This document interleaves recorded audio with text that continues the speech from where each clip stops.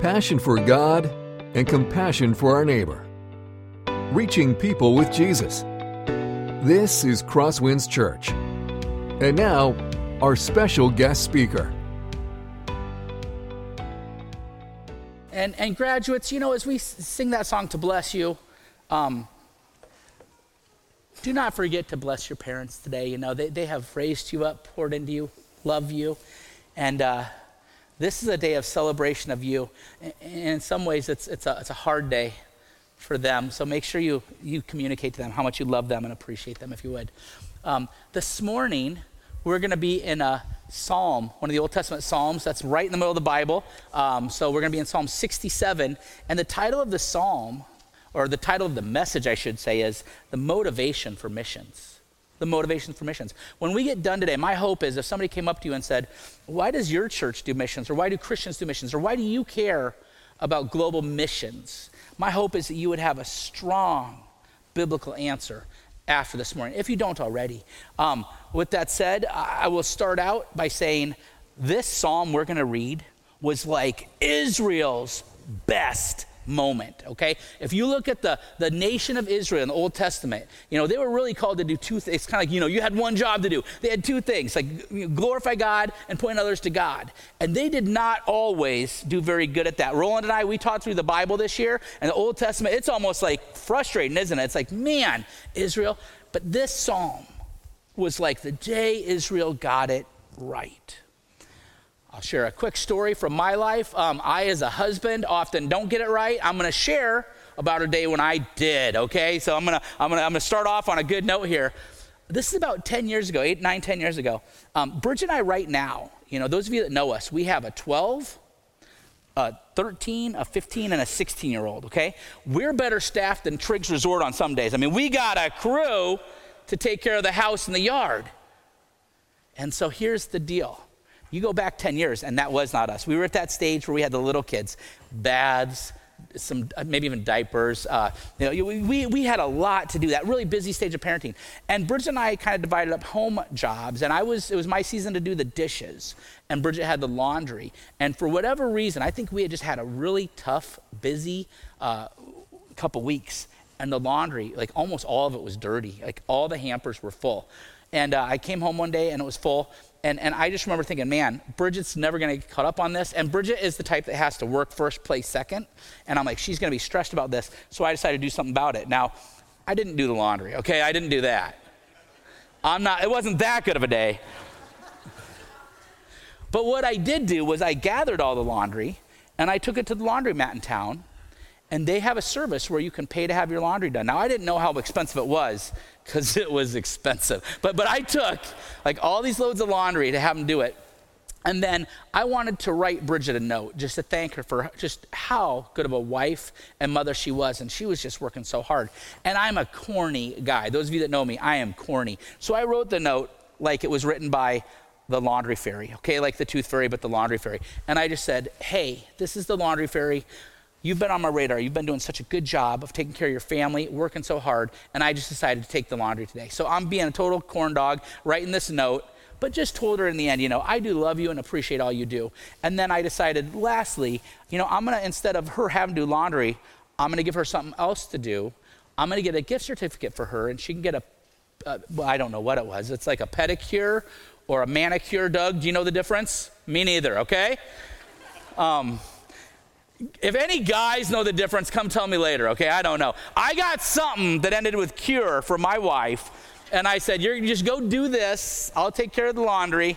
And then I thought, you know, I'm going to call one of her friends because Bridget is a connector. She values quality time. And I called one of her friends. I said, hey, if Bridget got a pedicure, a manicure today, would you have time to go with her? I'll cover it. I just want her to have some hangout time with a friend. And her friend said, oh, absolutely. I'd love that. So I, in my mind, was trying to do two things.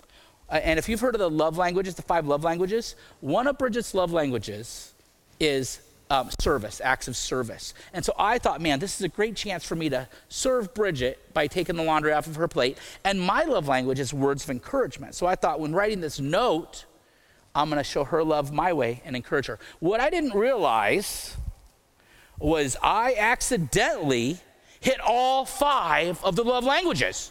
because I also gave her a gift. That gift included touch. I didn't know this. Apparently they give you a foot rub when you get your nails done. Doug, we'll have to do that sometime, okay? And so she gets the touch love language. And on top of that, she gets quality time with a friend. And Bridget almost started crying. And I just thought, whoa, I don't think I've ever done this well before. And she just says, man, Chris, I just feel so loved. And I was like, great. You will never see the bill to the laundromat, okay? So that's still, I don't think she knows what that cost.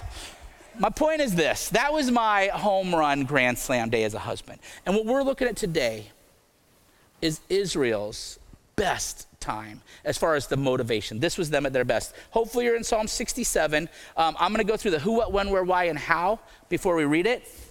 Psalm 67, who?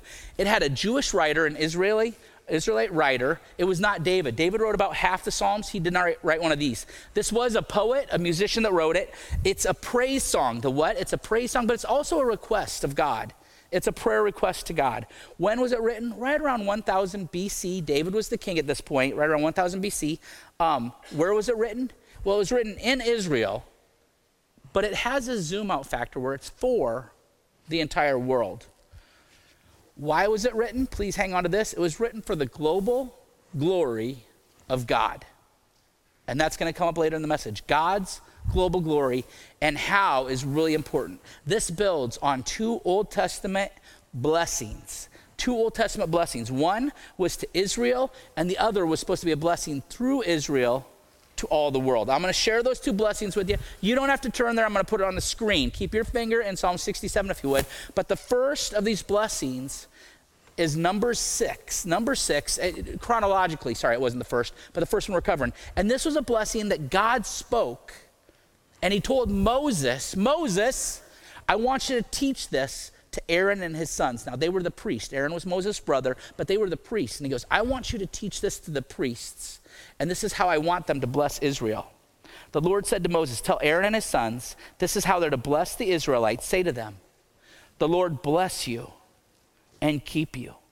The Lord make his face shine on you and be gracious to you.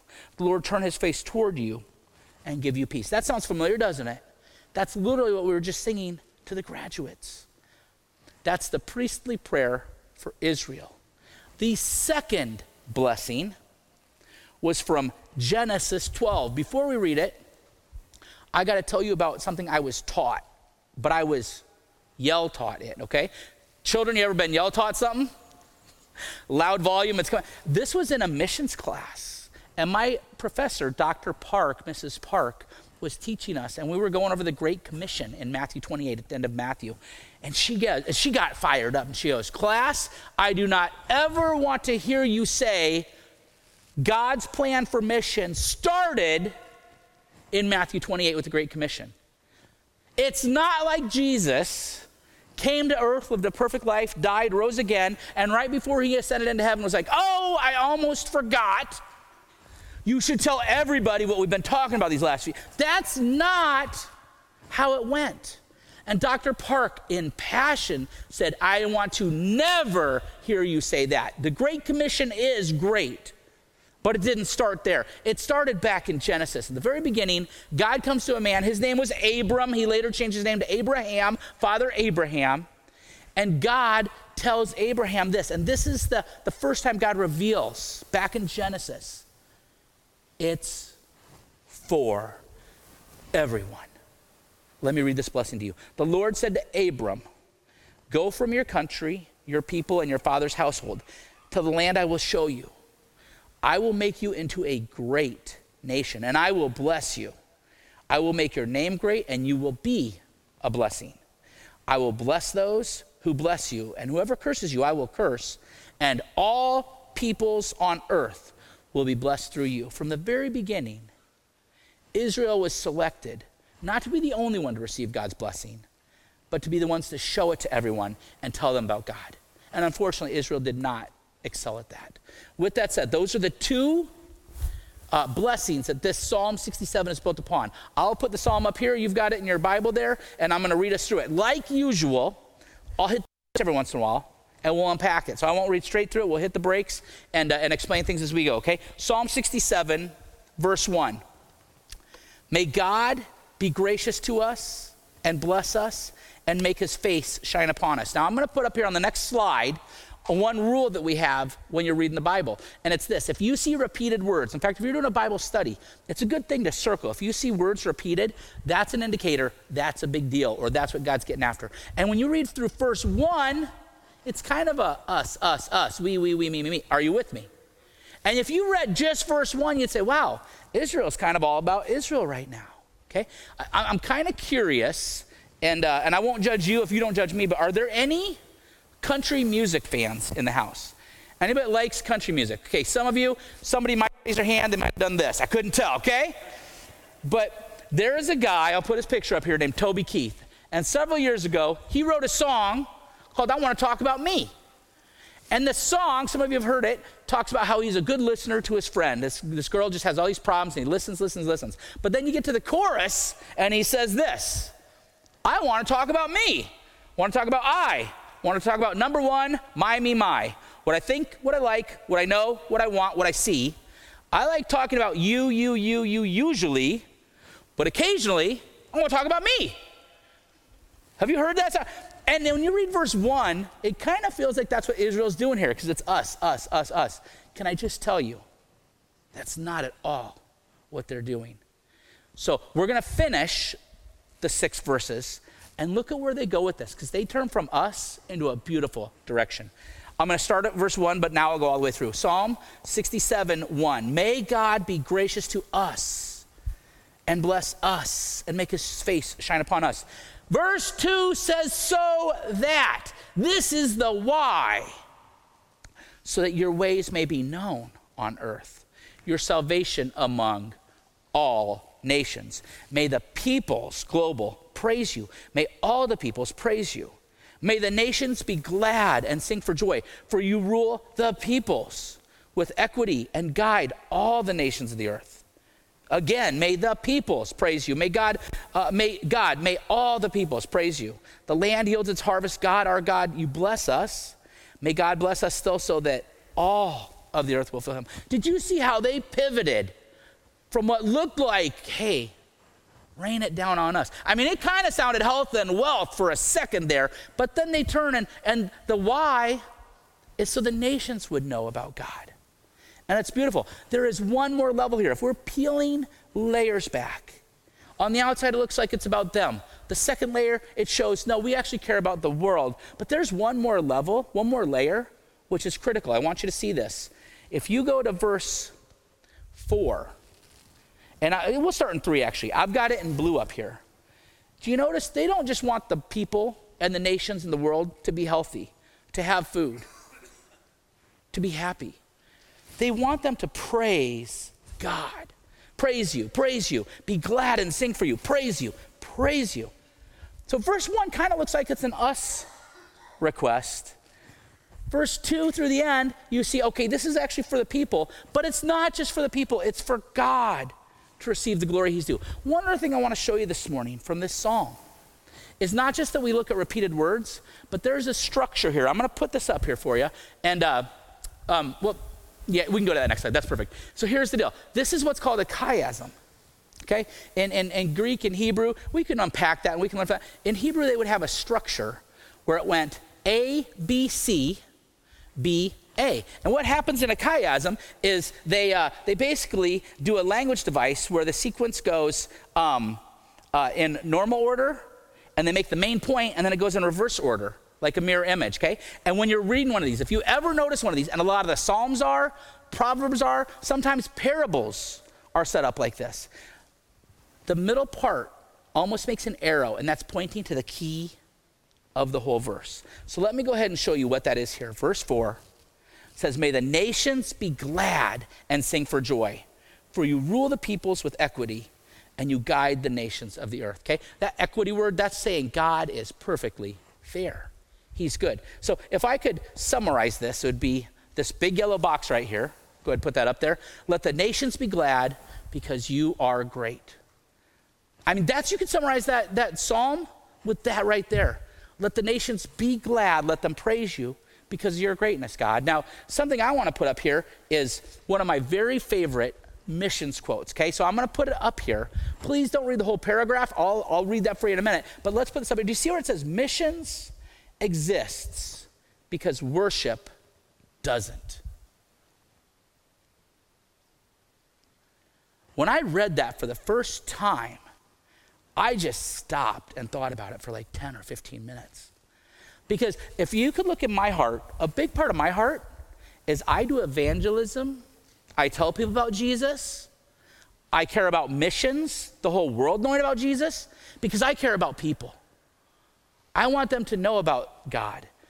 I want them to know about the purpose of life.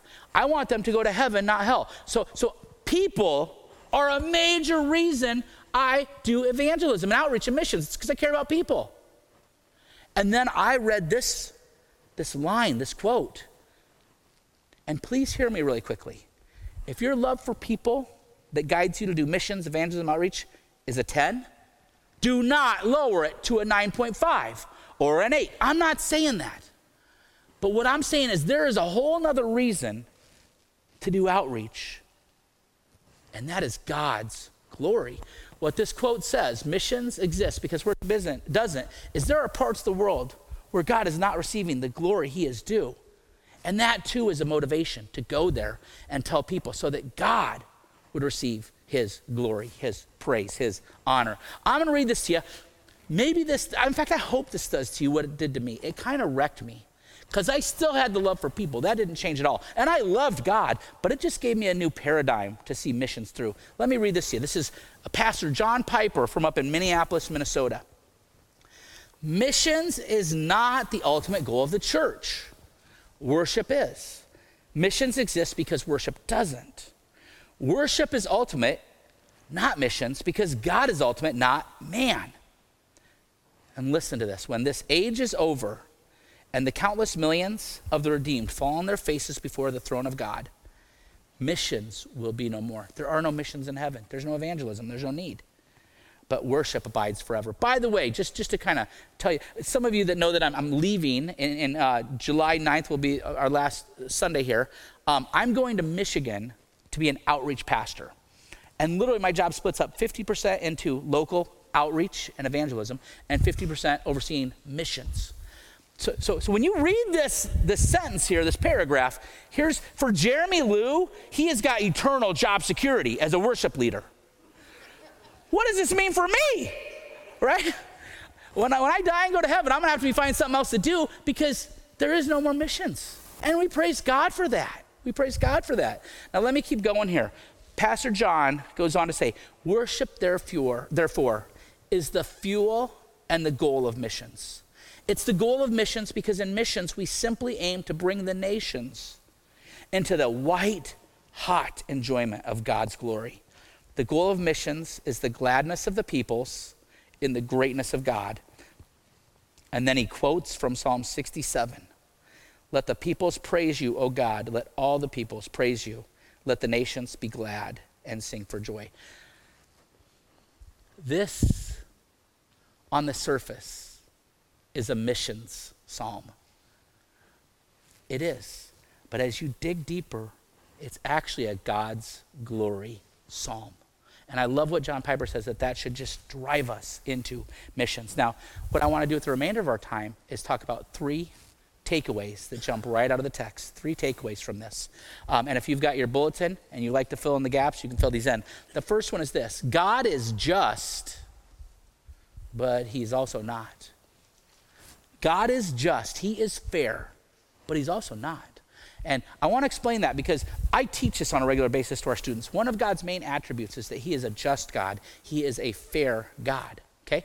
But something out of my life, a couple weeks ago, we're driving home, and one of my students, also one of my children, one of my sons, one of my kids says, Dad, what's the opposite of favorite? What's the opposite of favorite? And I'm like, least favorite? you know, I don't have a huge vocabulary, and that's what I would use. And he goes, is there any word that doesn't use favorite in the word? And I go, well, like abhor was the one word that came to mind. I go, why don't we check on Google and we'll see what it says. And Google had a few words. There's abhor. You might loathe something. You might despise or detest something. But there are several words which are the opposite of favorite. Can I tell you real quickly here? God is just. He is just. And sometimes we go to the opposite of that, being injustice, and we think, well, God is just, he's not unjust. And I would agree with that. He is not an unjust God. But you know what other words that are opposite of just are? Grace, mercy. When we want grace or mercy for somebody, we literally are asking for them not to get justice. So I praise God that he is just.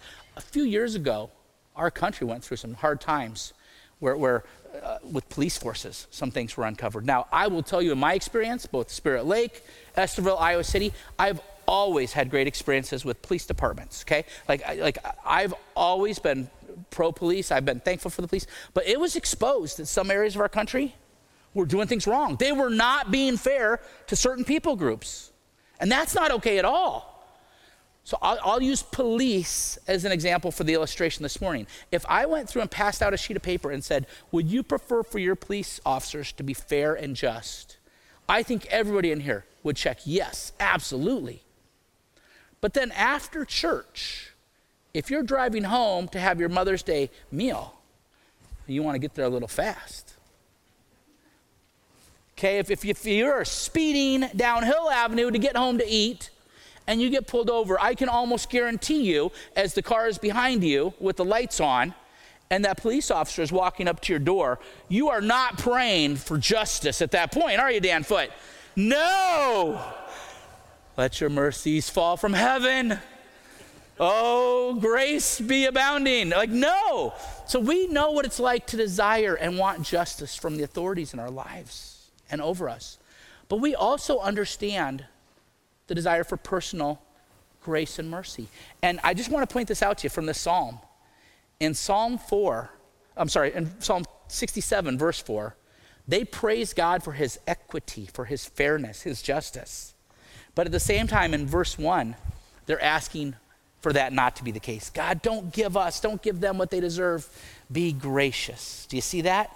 So the first point is, God is just, but he's also not. And we should thank God for both of those things, that he's just, but he's gracious. Point two, takeaway 2, God's global glory should be our desire. Listen, if you're on the missions team, if you give the missions, if you support missionaries, because you care about people, that is beautiful and fantastic, that is good. I would just say there's a 1-2, there's a B, and we gotta also care about God's glory. And the odds are some of us in this room might have never thought about that, but that's really big. In fact, here's the deal. God's glory is the best thing we have to offer those people we love and care about. Okay, I wanna make sure you understand this, because some of my students start thinking, well, the reason we don't want people to go to hell is because it's bad, so we want them to go to heaven for 2 reasons. 1, it's not hell. 2, grandma's there, right? We wanna go to heaven for who's there, the people we love, and we wanna go to heaven because it's not hell. And I always try to pump the brakes and say, here's the deal. What really makes heaven great is God. It's God. Now, your loved ones that know Jesus and are there is icing on the cake. I am with you. But it's God. And I love this psalm for that reason. It just totally focuses on the motivation of missions being God's glory. I'm going to tell you 2 things. This last week, I went to one of the choir performances for junior high. And Caleb Bradham, I don't know if Caleb's here, second service or first service. Caleb Bradham gets up there and belts out a solo. By the way, a lot of you were in that and you did a great job. Caleb belts out a solo and just nailed it. So proud of him. And then Azariah Ushery gets up there and belts out a solo. And I'm so proud of her. She nails it. And my son Carson was up there. He did not have a solo, but he did something very impressive as well. He did the whole concert with gum in his mouth.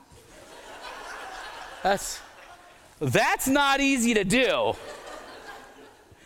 If you look closely, it looked like he was just saying watermelon over and over and over, but he was probably singing the song. But can I just tell you, as a youth pastor and a friend to Azariah and Caleb, I was really proud of them. They did a great job. And for my son to be chewing gum, I didn't get bent out of shape over it. It's, I want him to give it his best, but he didn't get in trouble for that. Can I tell you a similar thing, though, that really is, I'm not even joking right now. It's a big deal to me. When we do worship on Wednesday nights up in the Commons, I will often remind the students, in fact, you can ask our students about this, they've heard it a bunch. Before we do worship, often I will say, we have just a couple expectations we want to throw out there. And one of those is, please do not steal from your neighbor.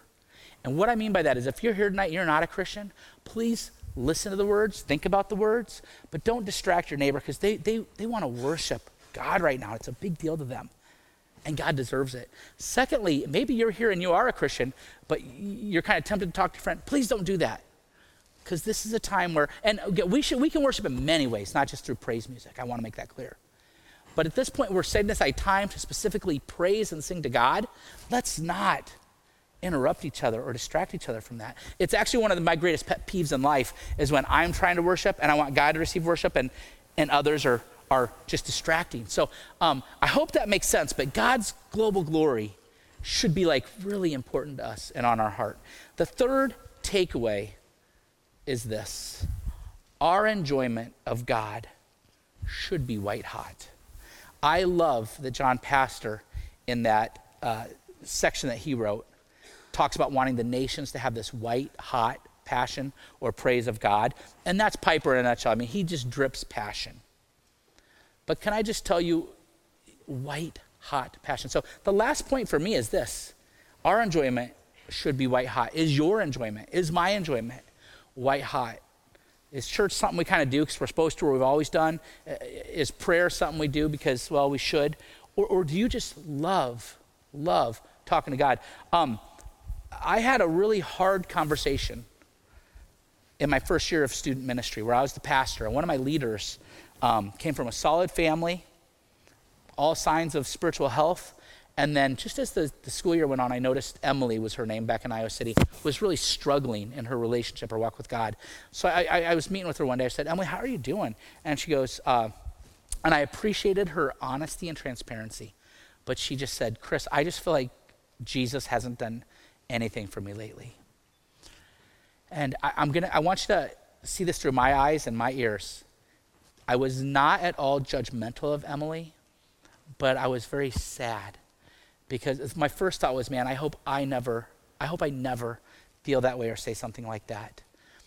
And as Emily and I spoke, I tried to gently explain to her two truths. One, Emily, if Jesus never did anything more than die on the cross, raised from the dead to give you eternal life, that's enough. That's so much more than enough. Jeremy often prays that. He prayed that this morning. I don't know if you caught that. He said, if you never answered another prayer, you're still worth all this worship. That's true. So I gently, graciously tried to walk Emily through. Emily, here's the deal. You might be getting some no's in your prayer life right now. And by the way, God knows what he's doing when he gives us no's. But Emily, don't ever forget what he did for you on the cross. Don't ever forget the salvation you have. That's enough. Secondly, Emily, and we should all keep this in mind too. The fact that Emily was able to be there that day and eat and speak is by God's grace. That we have today, that we are healthy, that's God's grace. I'm breathing and speaking now. And so, again, I love Emily, I care about Emily, but I just had to try to help Emily understand. Emily, I get that you don't see what he's up to right now, or things aren't all going the way you're asking. But zoom out on how God is great. Zoom out on how good God is. The very, very final thing I want to challenge you with is a term. And I heard this term about 10 years ago, and I want to teach it to you, and then I want to challenge you with it. The term is called Christian hedonism. Christian hedonism. And hedonism is not a word I use all the time, but it's a word that means the pursuit of pleasure, almost the indulgence of things. And oftentimes, the way the world looks after this, it might be relationships, it might be sports, it might be power, money, it might be food. Sometimes food we indulge in. I indulge in. That's one of my kids. Guys, hedonism is just almost like passionately pursuing pleasure. The term Christian hedonism, you got to get this, doesn't mean a Christian who's chasing after the things of the world for happiness, trying to substitute worldly things for happiness. A Christian hedonist is a Christian who loves God and just can't get enough of him. God is their joy. God is their portion, their excitement. That's what they can't get enough of. They want to pray. They want to be in the Word. They want to be closer. They want to worship. They want to serve. Christian hedonism is a great thing because it's a Christian who's finding his pleasure, her pleasure in God. So can I close the message by challenging each of us? If you're kind of at a chart 1 to 10, if you're at a 2, I want to challenge you to pray to be white hot. If you're at a pretty healthy 8.5, I want to challenge you to be white hot. If you're at a 9.9,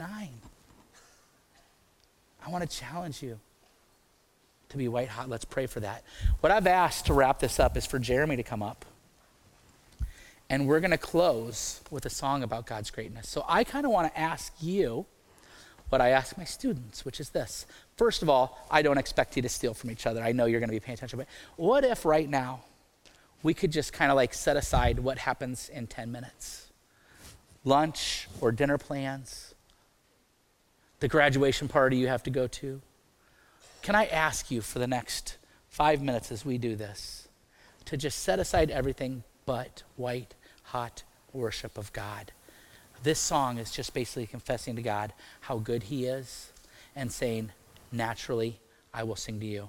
There's a chorus which talks about the nations worshiping God, the nations. And I just challenge you to really plug into that as we did in this psalm and see how God's greatness leads to global glorification. This has been a presentation of Crosswinds Church. A complete archive of sermons can be found online at crosswinds.tv. Thank you for being with us, and may God continue to enrich your life.